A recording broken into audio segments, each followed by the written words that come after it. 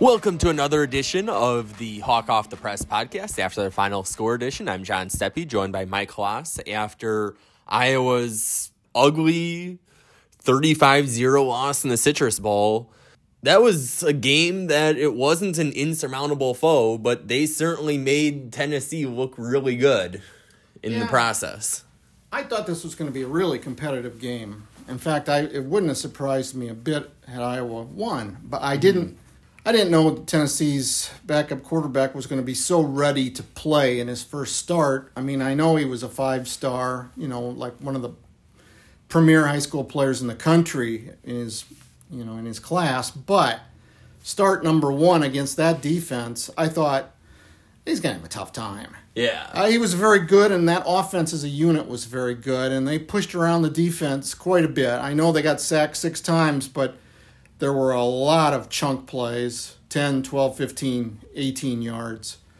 But the offense, Iowa's defense also did sack them 6 times, and I think that if the offense doesn't give the ball away 3 times, Tennessee is going to win the game, but 35-0. This was an embarrassment on national TV, much more so than the Michigan game. In the Michigan game, I think they kind of contained Michigan's offense. Yeah. Not kind of. They did, I thought. Held them to field goals on 4 different occasions. But this wasn't good. This wasn't good. When you play 3 ranked teams and you score 0 points, something isn't just messed up. It's broken. And maybe it's for the best that this is how the season ended, because you can't talk your way out of it. You can't put Band-Aids out of it. You got to say, we've got some serious fixing to do. Yeah, this is a team that you should at least be competitive with. And if you want to be competitive... Well, they lost 4 times, John, and they lost to Missouri 36-7. Yeah. Georgia ran them over. This wasn't a dynamo. No. It's just a good top 25 team. Yeah. That played very well. Iowa was not a representative opponent. No.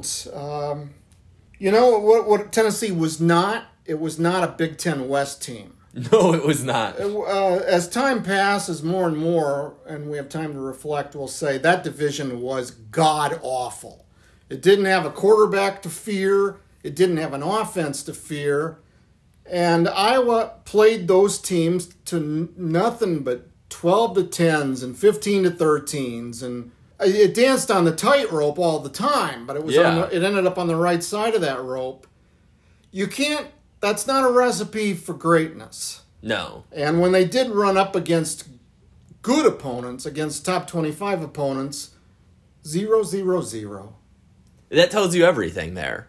And as the Big Ten expands to 18 teams, you're not going to be able to have the benefit of the Big Ten West bunnies, for lack of a better term. No, and Nebraska and Wisconsin are going to be better than they were this year. Yeah. And Iowa's going to play those 2 teams every year, as well as Minnesota. So the schedule is going to be harder from this day forward, in all likelihood. Yeah.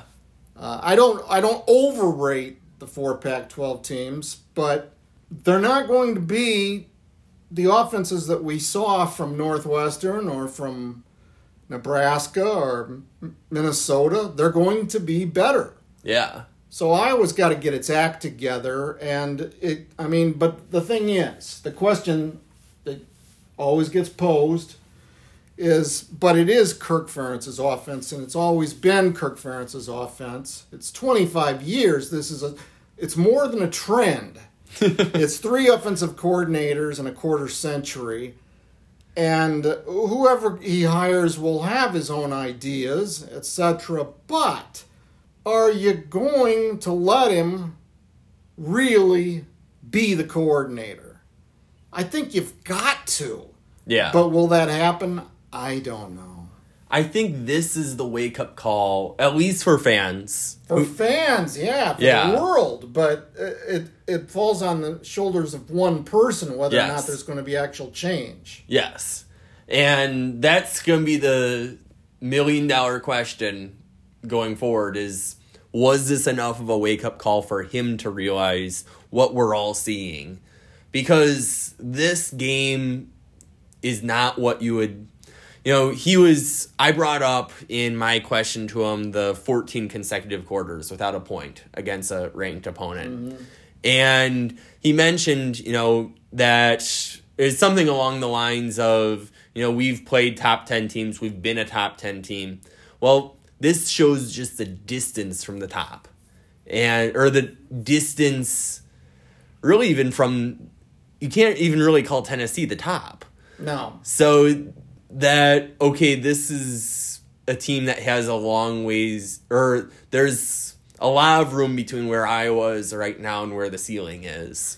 Yeah, and it's personnel. I mean, look. Oh, yeah. 3 years ago during the COVID season, the shorter season, their offense was great. Yeah. It was really good. In Brian Ferentz's first couple years as coordinator, it was fine. Mm-hmm. But there hasn't been the development of quarterbacks, and the wide receiver core the last 3 years has been not good. No. I mean, their leading receiver this year in yardage, John, was a tight end who missed the last 7 games. What does that say about your wide receivers?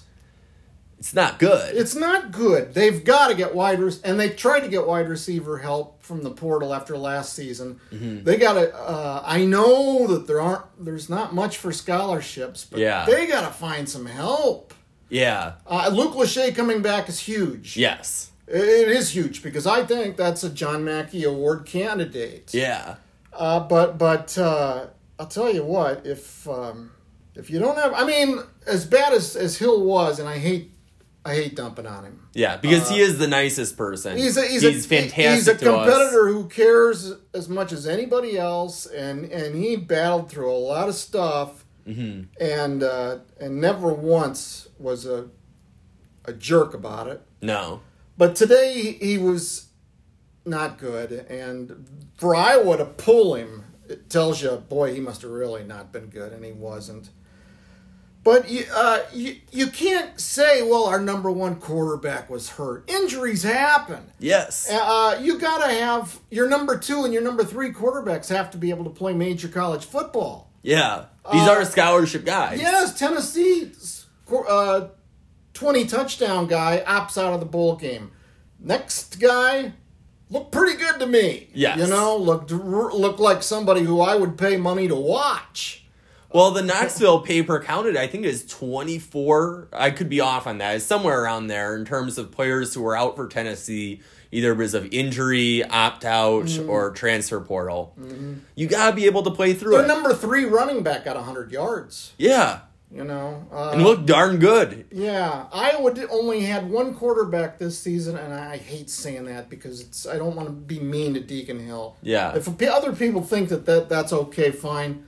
I don't like that for players unless they've gone on a crime spree. Yeah. But the reality is Iowa had 1 quarterback and he played 5 games and he wasn't that good because he came into the season hurt and he was never right. No, we never saw a fully healthy kid and he wasn't surrounded by greatness. No, you can't expect Michigan results from him when he doesn't have Michigan resources around him. Yeah. So.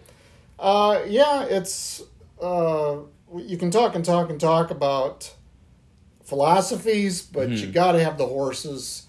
They need the horses, but they also need to figure out what to do with them when they get them. And this is 3 straight years of watching this. I mean, this year was the bottoming out, but 2 years before that, you covered them. Mm-hmm. It's not good. It's not good. That's all there is to it. And the head coach's son got fired because of it. Imagine that. Well, you see why. When his last 2 games, 0 points. Yeah, I mean, if anything, the last 2 games validated the administration doing what it did when it did it. It's like this page needs to be turned.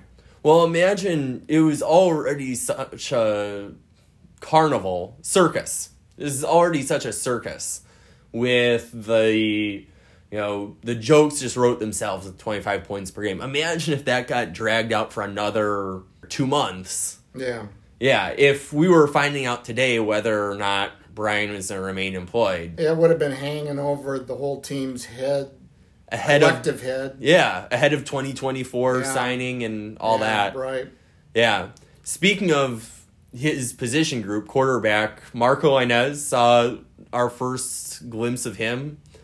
It was a small sample size. There's kind of only so much you can take away from a situation like this, but you saw some encouraging things with his athleticism. Yeah. I mean, he didn't look terrified. He might have run like it, but that's a good kind of terrified. Yes. He had Iowa's 2 longest plays of the game were 16-yard scrambles by him. I know the second one was a broken play, and I'm assuming the first one was as well. All right, but the next time I see him throw a nice pass will be the first time. Yeah. So I don't feel like I really learned anything from this.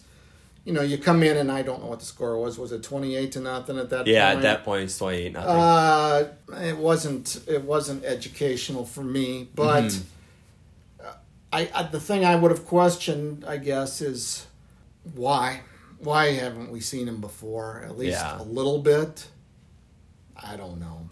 They're just so stubborn. Yeah.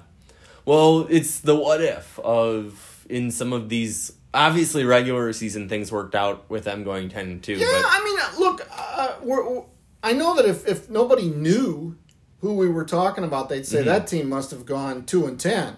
Yeah, they did win 10 games. They did win a division championship. They did have a lot of fine moments from September until Black Friday. Yeah, the heart and the resourcefulness, the defense, the punting, absolutely tremendous. Yes. And not buckling in some of those games. Not buckling at Wrigley Field in that game. Not buckling against even Nebraska. When the field was buckling in that game. And as we all know, they could so easily have won 11 games had it not been for the controversy of controversies. Yes. But I'm telling you, you couldn't do that again in 50 years to have that kind of offensive production and still win a division in 10 games. You can't count on that. No. To get 7 or 8 would put you in Coach of the Year contention defensively. Yes, and that happened this year. Yeah. So, Phil Parker deservedly getting the broils. Right. So for them to win 10 is mind-boggling. They outscored their opponents this year by 9 points. And they went 10-4. That's incredible. It doesn't make sense. No. But they did it. So hats off to them. Yeah. They'll never be able to take that division title away from you. That's a banner they'll hang up in the facility. And it's the last one. Nobody is next. It's theirs forever. They will forever be the reigning Big Ten West champions. But there ain't no West no more.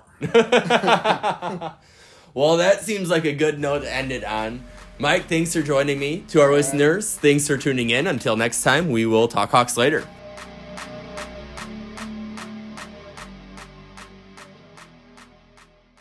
Get a daily update from the Gazette with our daily news podcast. Add it to your podcast player or your Alexa-friendly device to get a bite-sized local news update each day. Check it out at thegazette.com/podcasts.